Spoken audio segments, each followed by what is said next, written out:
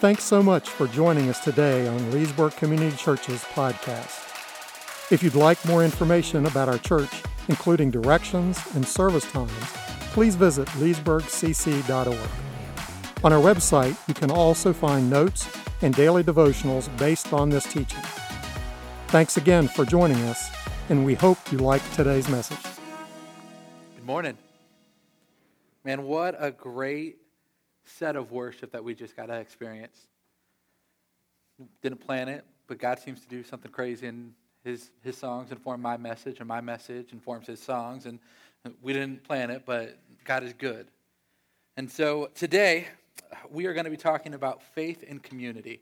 If you don't know who I am, I'm Doug Hodges. I happen to be one of our pastors here, and I also happen to be our discipleship pastor, which means whenever I get up here, I'm going to talk about pretty much one of two things: discipleship or life groups, because those are my big things. Those are the two things that you will oftentimes hear me talk about, because that's my great passion. That's what I feel like God has used life groups in my own life to change me in a radical way, and I believe that discipleship is always a part of life group. And so we're going to talk about life groups today. And I have a ton of passages that I could choose from, but I decided to go with one passage. So if you have your Bible, turn to Hebrews 10, and we'll look at verses 19 through 25.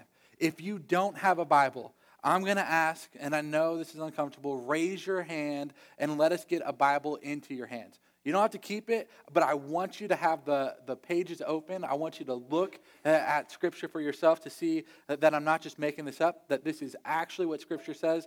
I didn't just, plan it with those guys up there and said, this is what Scripture is going to say today. This is truly what it is, and I want you to see it because I think it's that important.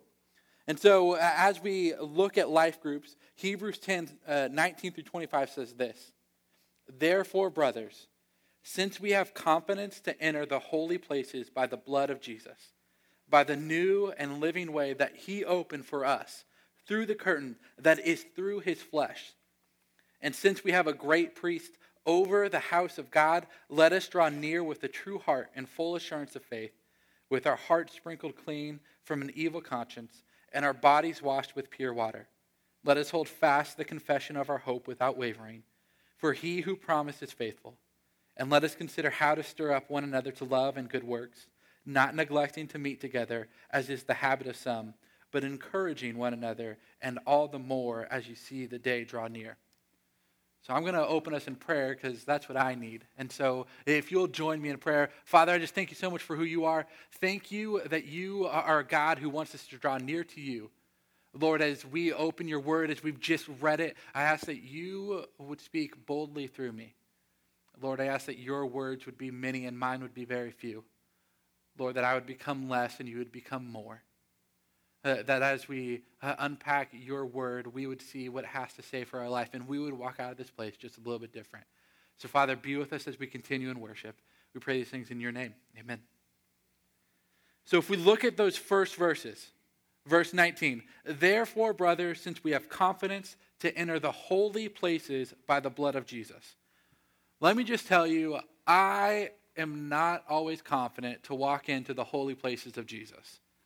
I can oftentimes act like I've got a lot of confidence, that I'm bold enough to just go anywhere, do whatever I want, but it's all bluster. Like, when I really come to someone who's like, I think is better than me, I'm not going to be very confident. If you've been around the church for any length of time, the name Ravi Zacharias might mean something to you.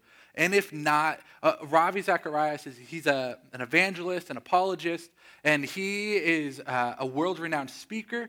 And when I was in college, our senior banquet, we had Ravi Zacharias come in, and I was given the opportunity to go talk to him. And I on campus at that time, I was our vice president of SGA. I was asked to speak at our senior chapels. One of the deans and me, we were really good friends, and he always would call me to go speak at different places. And so when I'd walk around on campus, I had this sense of confidence, like, yeah, I got this. This is my place. I'm comfortable here. And then all of a sudden, I'm given the opportunity to meet Ravi Zacharias. I'm like, nope, not going to happen. That dude is way too smart. I don't even know what to say to him. I don't know how to approach him. I don't know what I would even say to this guy. And so I let the opportunity pass. I didn't meet Ravi Zacharias because I wasn't confident enough to go into his presence. And this is just a man. Then I read scripture and it says, go and have confidence to enter into the holy places by the blood of Christ. I'm like, what does that really look like? And I have a kid, so I kind of get it, but it was startling. That's a really tough word for me to figure out how to say. It was extremely clear. That's a lot easier, right? It was really clear for me this morning. If you don't know who Ryan Haryu is, he's Bob Haryu's son. They go to our church. And Ryan has a little girl named Violet. And Violet was in Ryan's arms, and I'm talking to Ryan, and we're having a conversation. And at one point, Ryan goes to put her down. And she says, no, I want Dad. And then all of a sudden, she spots Bob walking into the parking lot, and she gets excited. And man, as soon as Bob walks through those doors, she is like pushing Dad off and running towards Pop. Like, she is not going to be denied because she knows that that is her grandfather, that is her dad's dad. And I watch it with my boys too. My son Ezra, oftentimes he causes trouble because he's a boy and he's 2. Like, he can't stop being in trouble. And sometimes my wife will call me and say, man, you just need to talk to him. You need to say something to him. And I'll tell him, and I'll say, hey, you got to listen to Mom. And sometimes he'll be acting up as I'm talking to him on the phone. I'm like, stop it. And I bring out my dad voice, and all of a sudden, his tone starts to change. And he gets a little bit nervous about it because he doesn't want to let me down, right? And that's great to see. At least I'm doing something semi-right.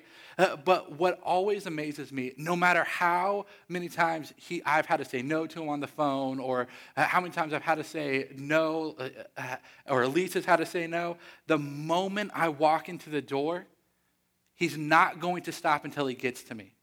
I love walking out of our 8:30 service because almost always Ezra's in the lobby waiting to see Daddy. And there's like a bunch of people all around, and it doesn't matter. With his 2-year-old little confidence, he's getting to Daddy no matter what it takes. And that's what the author of Hebrews is saying. Get to your Father because he's your Father, and he wants you to be near. I want Ezra near. And if something's holding him up, I'm going to him. And if something's holding me up to get to God, he's running towards me. And that's what the author of Hebrews is saying. You have the confidence to enter the holy places because God wants you there. And as you look, here's why we really have confidence. Not just that he wants us there, Christ did something for us. Christ's life, his death, his burial, and resurrection would shift the way we would approach God. There would be a paradigm shift that would take place because no longer would we be required to give sacrifices. We would have a single sacrifice that would stand for all time. We would no longer live under the law, but grace would become what we live under. We would no longer have to work for our salvation. We'd be given it freely by faith. We would no longer be restricted in our access to God. We would be given unrestricted access to our Father at all times. But before we got there, we were approaching God a different way. We had to approach God differently. And so let's look at that just really quickly. Look at those words on your outline. You'll see that sacrifice, law, and works. We're going to take a look at those. This is what they had to do. They would have to make a sacrifice every year.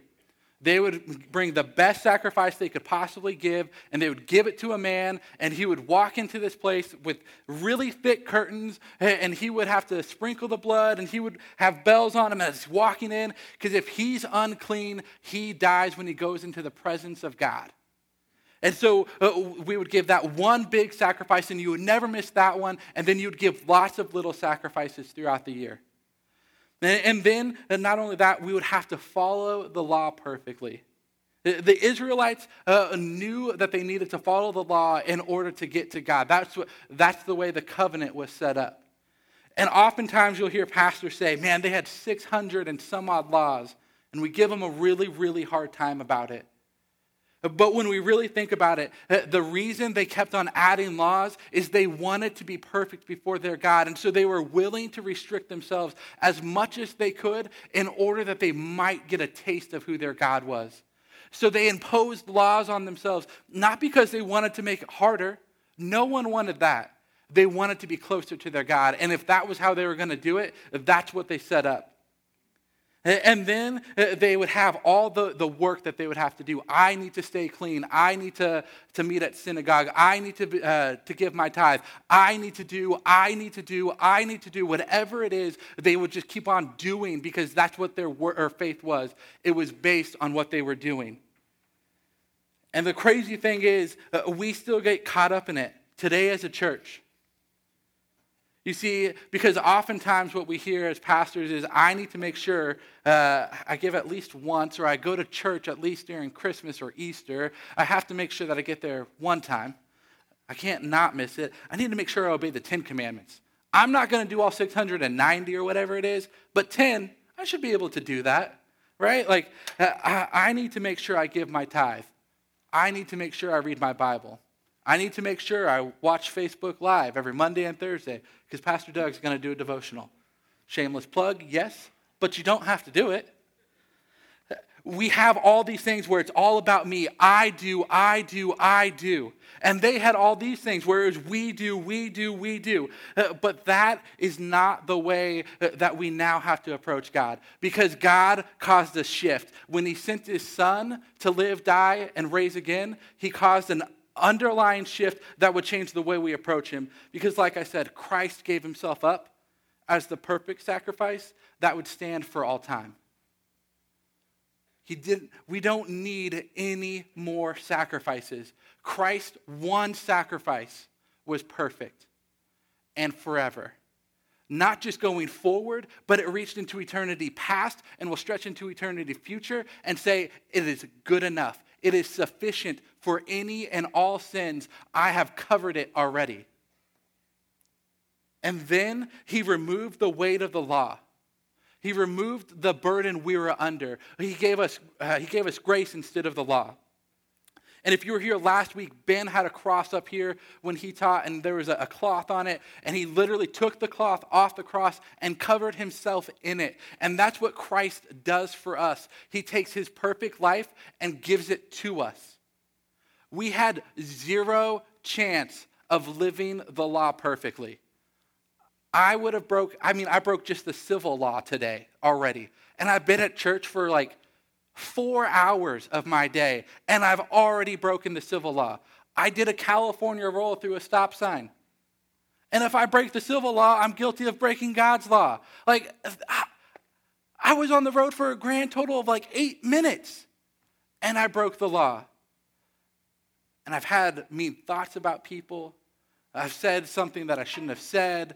I've done something I shouldn't have done, right? Like, whatever it is, I would be willing to bet you that you too have broken the law. But the good news is it doesn't matter. It matters. I shouldn't do a California roll. That will get me in trouble. But God's grace is sufficient. His one sacrifice has already covered it. And so he looks at us and he lived out the law perfectly for us because he knew we couldn't. And here's what's amazing. He didn't break the law. He broke the law's grip upon us. He didn't come to abolish the law. He fulfilled it perfectly. He didn't get rid of it. He said, I will do it for you because I know you can't. I know there is zero chance you will ever do this thing right. So let me do it for you. Let me step in where only I can step in, and that's what he does. He looks at our helpless estate and takes our burden in exchange for his light load. And that's the good news. That's why we're able to walk confidently into Christ's presence, into the presence of our Savior. And here's what's most amazing. He doesn't require anything of us. Christ gives us these gifts freely. It is a free gift of faith that you have been given. And this is why some people call faith the scandal of grace, because no matter how good I look, I am still a terrible person in comparison to the goodness of God.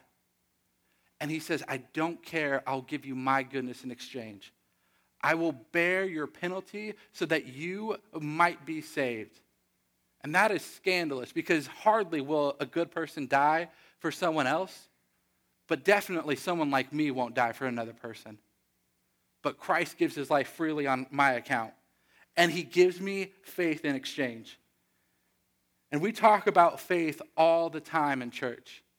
How many times have you heard Tim say, we want your faith to grow, you need to have faith, whatever it is, and we put faith there. But I've got a question for you, and this isn't going to be rhetorical. What is faith? How do you define faith? Anyone? Hebrews 11:1. Believing in what you can't see.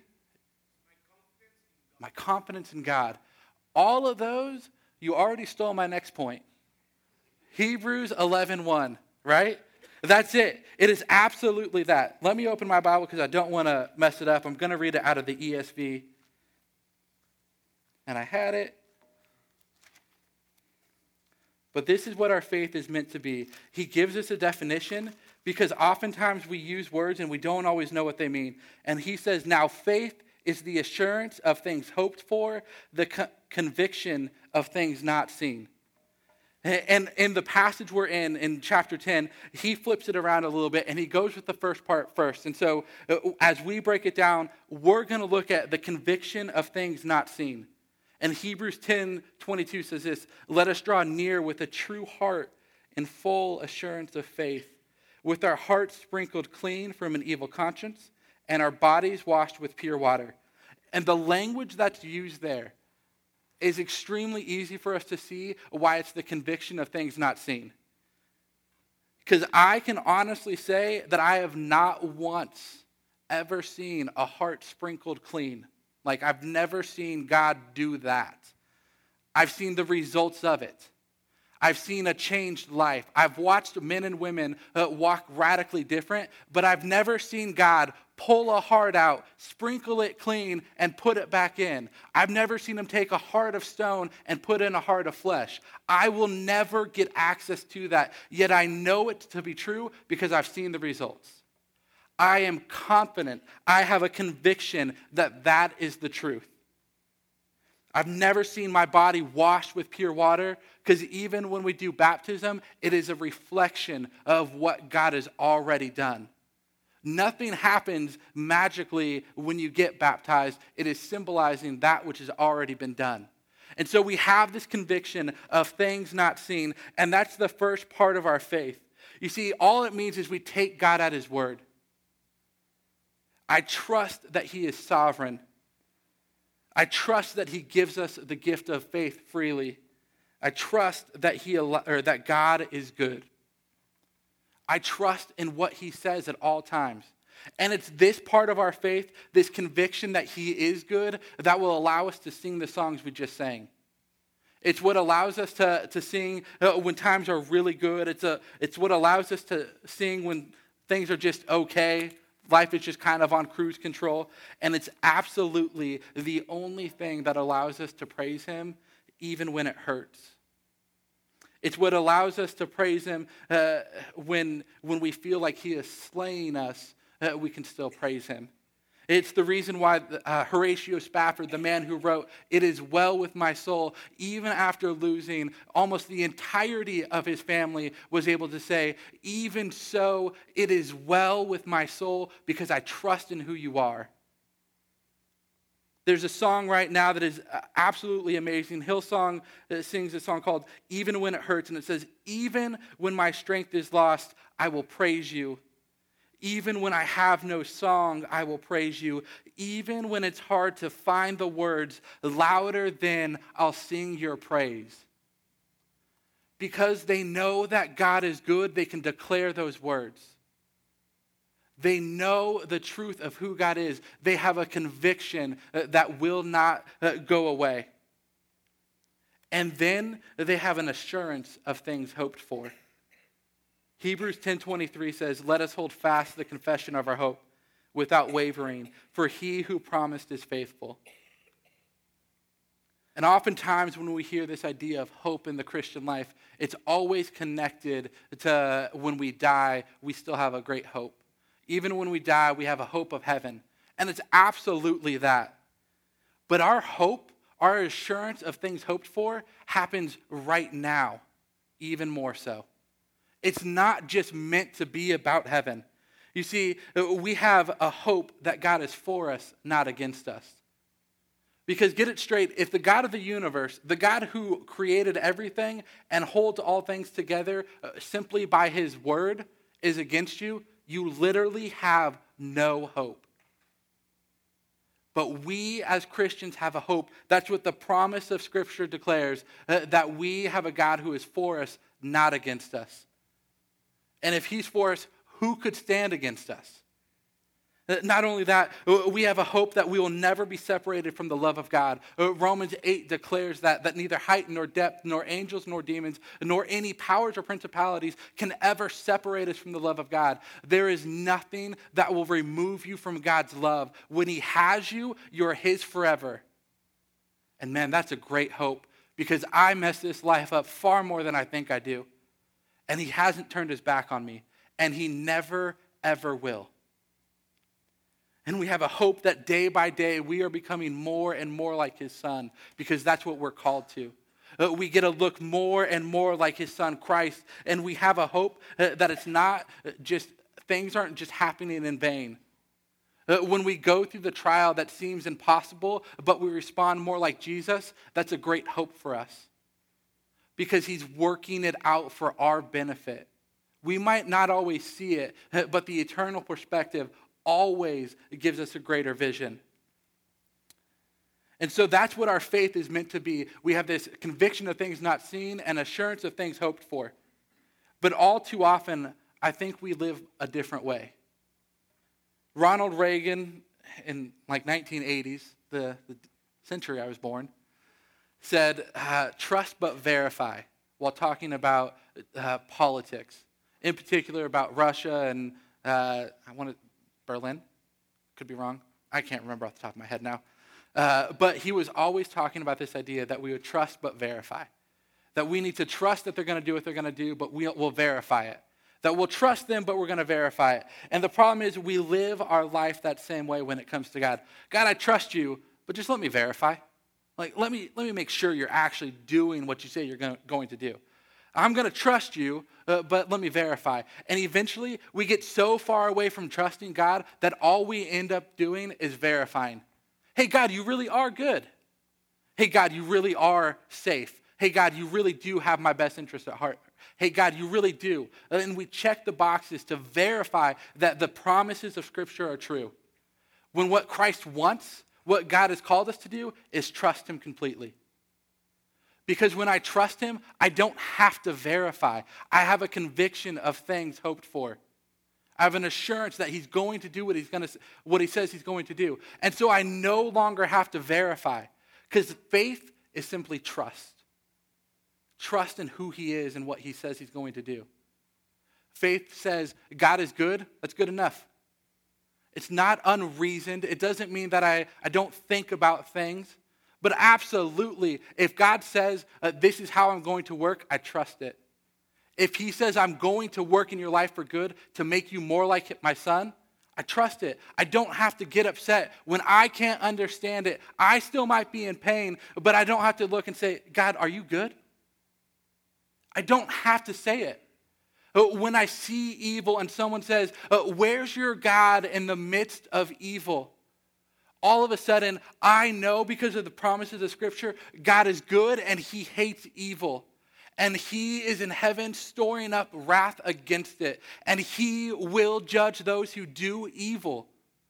I have an easy answer because I trust him. And even when I don't have the right way to verify it, I can trust his word to be true. And that's what the faith that we're called to. That's the faith that we're called to. We're meant to trust him at all times. And if we were to leave today, that would be a great message, but it would be an incomplete message. You're meant to have faith, yes, but you could walk away from just what I've said and say, I don't need anybody else. I can just do this thing on my own. I just need faith. And that's true, you just need faith. But verse 24 throws up the caution flag. It says, slow down just a little bit.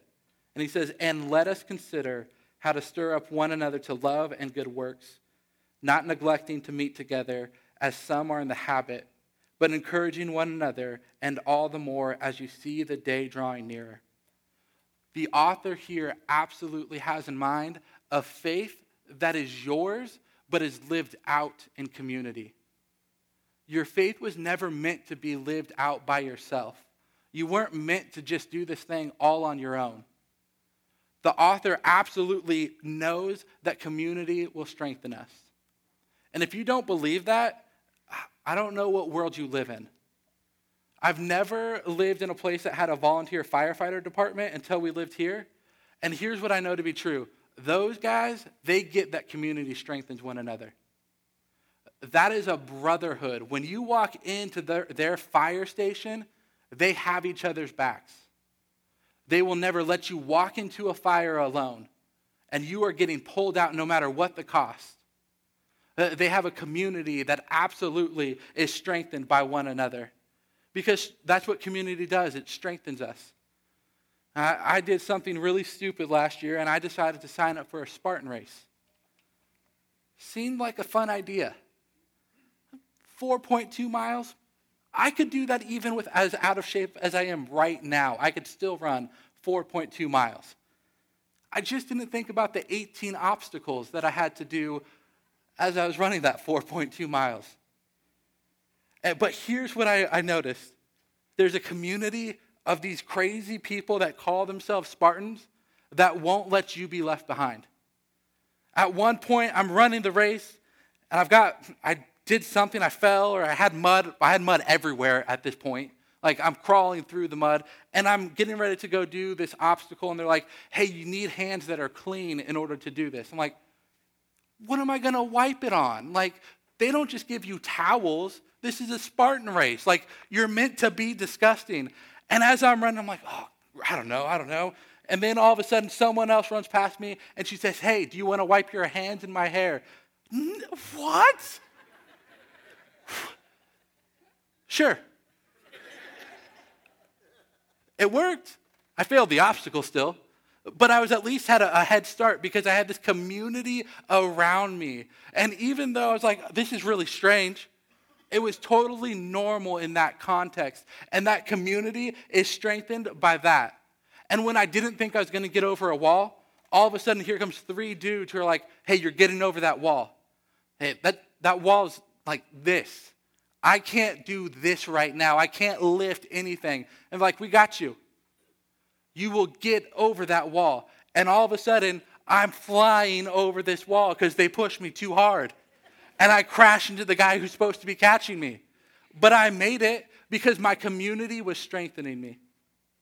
And then, if neither of those two ring true for you, maybe this one will. My wife watches a show called Grey's Anatomy. And if you don't know anything about Grey's Anatomy, there's a bunch of doctors, and the main character, she seems to have every bad thing in the world happen to her. Like, I don't know how she's literally not dead yet. But here's what I know. They portray community in a great way. She has her person. And in the very first couple seasons, it's a single person that is her person. And then as the seasons go on, one more person gets added. And so you start with Meredith and Christina, and they're each other's person. And then Meredith adds her husband, and that becomes her second person. And then there's another doctor named Alex, and he becomes Meredith's person later on. And all of a sudden, there's this community around Meredith that is strengthening her. And the same thing happens in life, just maybe not quite so fantastical, because if you get in 3 car accidents, have a plane crash, and almost drown in a ferry boat accident, I don't know what is going on in your life. But there's absolutely, apparently, a community that could be surrounding you. But we know it to be true. We know that community absolutely strengthens us. There's a reason why, and I'm not a huge fan of it, but like Boston Strong, right? Like, we know what that means. Vegas Strong. And at first, I thought it was the most ridiculous statement you could make. But when groups of people go through a tragedy and all of a sudden they come together, they find strength they didn't know they had because they're no longer living life in isolation. We are so much better when we are together. We are 100% more capable to do that which God has called us to do when we live life together. And if community strengthens us, here's what I'm sure of and what the author is getting at. Gospel community strengthens us, yes, but it also strengthens our faith. Gospel community will always strengthen us and our faith. And that's what we aim for in Life Group. So I'm going to talk just a little bit about Life Group because that is where we see our gospel communities come together. That is where we see people opening the Word of God, not just to have a Bible study, but to have a community of people with which you should belong to. Because here's what gospel communities do. They're with one another. They actually spend time together. And I've seen this happen in a couple different ways, but quite possibly the most remarkable way and the way it strengthens someone's faith is watching my wife, before she was my wife, come into a life group that I was a part of. I was with a group of about 30, 20-year-olds, 20 to 30. They're a couple of older people. But they were a bunch of 20-year-olds who would week in and week out, they would open the Word of God, and they would say, God, what do you have for us to learn? What do you want us to do? How should we live our life? What is your word saying to us? And week in and week out, they gave themselves to the teaching of the gospel, and that group started to do which only God can do. They would start to go and move in different ways, and they were mobilized in a way that 30 people in a town of 60,000 should not have been mobilized. But they were able to minister love through Christ more effectively. And Elise watched it, and she grew up in church, but for the first time, she came face to face with a group of people who wanted to know more about who God was, and it wrecked her. It changed her life dramatically. She needed to be a part of it. And that's what gospel communities do. They draw people in, and you need to be a part of it. Not because you necessarily like the people, but you love what the gospel is doing in people's life. Eventually, you'll like the people. But the gospel will do something in you first. And then as we're with people, we realize the call to love that we're supposed to have for one another. And I have a buddy, and his name is Jordan, and he had a girl that when he was a freshman or a sophomore in college, that he was dating, and they were guaranteed, they knew they were getting married. It was absolutely beyond a shadow of a doubt. And one night, she's driving back to her college, and she dies in a car accident in an instant. And he's destroyed. He's not going to go to class. He doesn't want to live life anymore. He's at the end of everything. He feels as though everything has been taken away from him. And he had a group of 3 19-year-olds. I don't get how this worked, but he had 3 19-year-old boys who were trying to become men that started to walk alongside him.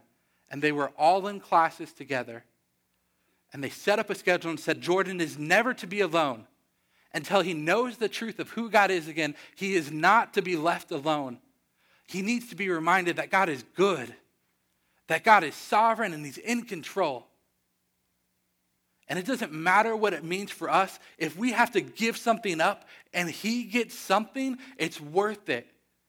Because they had been in groups together. They had been in a small group, and they said, we will absolutely live our life with you, whatever it looks like to live life with you right now. And it was messy and painful. And here's what's the most amazing thing, is Jordan is one of the smartest people I've ever met. He can talk philosophy like nobody's business. He asked me questions. I'm like, I don't even really know what that means. Explain it to me. I want to know more. And he was going for one thing. He was getting his degree in philosophy, and God said, I want you to be an army chaplain. I want you to go serve those who are serving others. And that's what he's doing. And he's continuing to live out this gospel community, because even though he's getting paid to do it, he was inconvenienced and sent to a different country to go minister to someone who had gotten hurt. And he wasn't inconvenienced. he decided, I need to go. He said, whatever the cost, I'll go myself to be with my brother because he loves him and knows that that's what the gospel is calling him to. That's what this community is meant to be. And the gospel community is meant to encourage us as we go through our different days. It's meant to call us back to the truth of Scripture. And when we are messing it up, it's absolutely meant to correct us. When I was 18, I decided that even though I knew the truth of Scripture, even though my dad was a pastor, that I wanted to go party. I wanted to go live life my way. I'd been dating someone, and we decided it didn't really matter what we did. We would go do whatever we wanted. And then she broke up with me, and I was distraught. And so I was like, I'll just keep on doing what I'm doing. That was fun. I was able to forget stuff. I could drink away my sorrows if I wanted to. And so I was living this life for a while, and I'm driving one day with some guys who had been in another small group with me. And I was sitting in a car, a Ford Taurus, with 4 guys plus myself. And I'm not exactly small. 2 guys who are next to me were definitely not small. And we're in the back seat, and we have the driver and another buddy. And they're like, hey, what are we going to do this weekend? And the 4 of them all had plans because they were still living life together. They were still pursuing Christ the way that they should be. And they were talking about what they were going to do. And I was like, oh, that's cool. And my buddy in the front, his name is Jeremy, and he says, hey, Doug, what are you doing? What are you going to do this weekend? And I'm trying to think of how I can sell this because I know that if I tell him the truth, I'm going to hear it. I'm going to hear what I don't want to hear. He's going to have something to say to me. And so I'm just trying to find a way to get it out without him coming down on me. And whatever I ended up saying, I said, I'm just going to go hang out with some buddies, something stupid like that. I was not saying much of anything. And he just simply, in 4 words, called me on the carpet. Said, you don't have to lie to us. You don't have to lie to us. And that's all I needed in that moment because he knew who I was. He knew the truth of who I was meant to be. He knew that I was meant to be following Christ. And in that moment, he revealed to me that I wasn't fooling anybody, much less God. And if I wasn't fooling the 4 guys who were closest to me, man, I had a lot more to figure out. And in 4 words, he called me into a different path. And he reminded me of the truth of the gospel.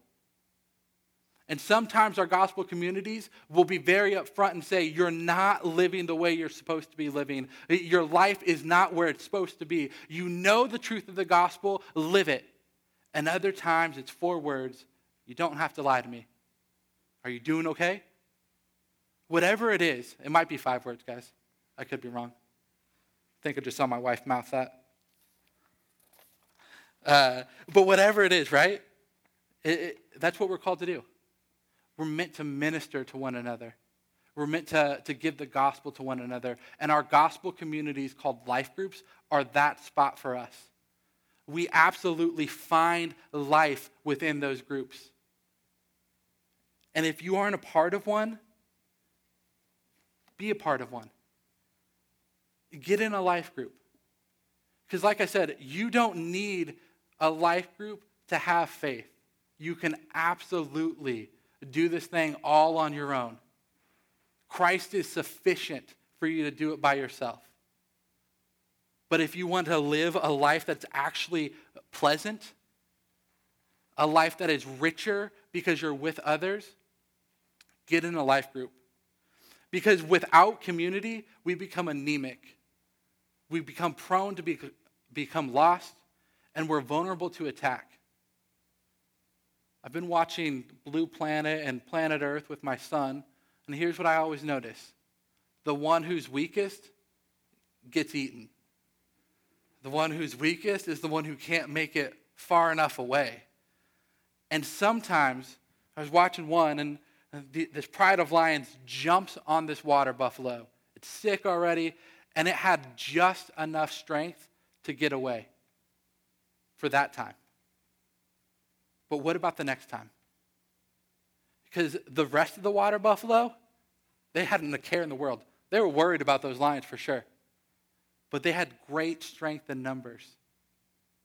They were strengthened even if they were weak. If they could be a part of the group, all of a sudden, they were better together than they were apart. And it happens in the big moments of life is going great. We get to celebrate when someone gets the promotion. They buy the new house. They get the new car. And we get to celebrate with them in those moments. And when life goes really, really bad, we get to be a part of their life and remind them of the truth of God's word. We get to be like the song that just echoed, He is good, He is good, like back and forth to one another. We get to remind each other of that truth over and over again. And then in the little moments of life, the Tuesday evenings when your kid is going crazy, and you're like, I just need to go to Chick-fil-A so he can go play. And all of a sudden you call up a guy from your life group and say, hey, I know you have 3 kids and they might be going crazy too. Do you want to go to Chick-fil-A with us? And him and his wife and me and my wife and our kids all join together and go to Chick-fil-A. And we end up nearly shutting the place down because we're there for so long, not eating, talking, and doing life together. Our life is richer in even the small moments when we're together. And that conversation wasn't just all fun and games. We talked about real life stuff and how to encourage one another. I got to see this man's wife in a way I hadn't been able to see her. I'd seen her at church. I'd talked to her, but I got to know her in a different way. And he got to know my wife in a different way. And suddenly there's a different bond that's formed because we're doing life together. Our faith was enhanced that night, and it always is when we choose to become a part of a gospel community that is calling us back to Christ, pointing us back to Christ day in and day out. Be a part of a life group because it's not just a Bible study. It's a community you belong to. You are known and loved by those in that community, and your faith will grow by leaps and bounds. Join me in prayer. Father, thank you so much for who you are. Thank you that you are a good, good God who loves us. Father, thank you that your word declares the truth about who you are, that we have a great hope in you. Father, thank you that you give us the gift of your life freely, that you cover us with a way to be able to come near to you, that you give us your righteousness when all we have is unrighteousness. Father, as we leave this place, as we go about our days, and we might go to Super Bowl parties or just hang out at home, whatever it is that we're doing today, Father, would your word stir something up in us? Would we be driven to be a part of a gospel community, and not so that our numbers would grow, but so that our faith would grow? Father, just be with us as we leave this place today. In your name we pray. Amen.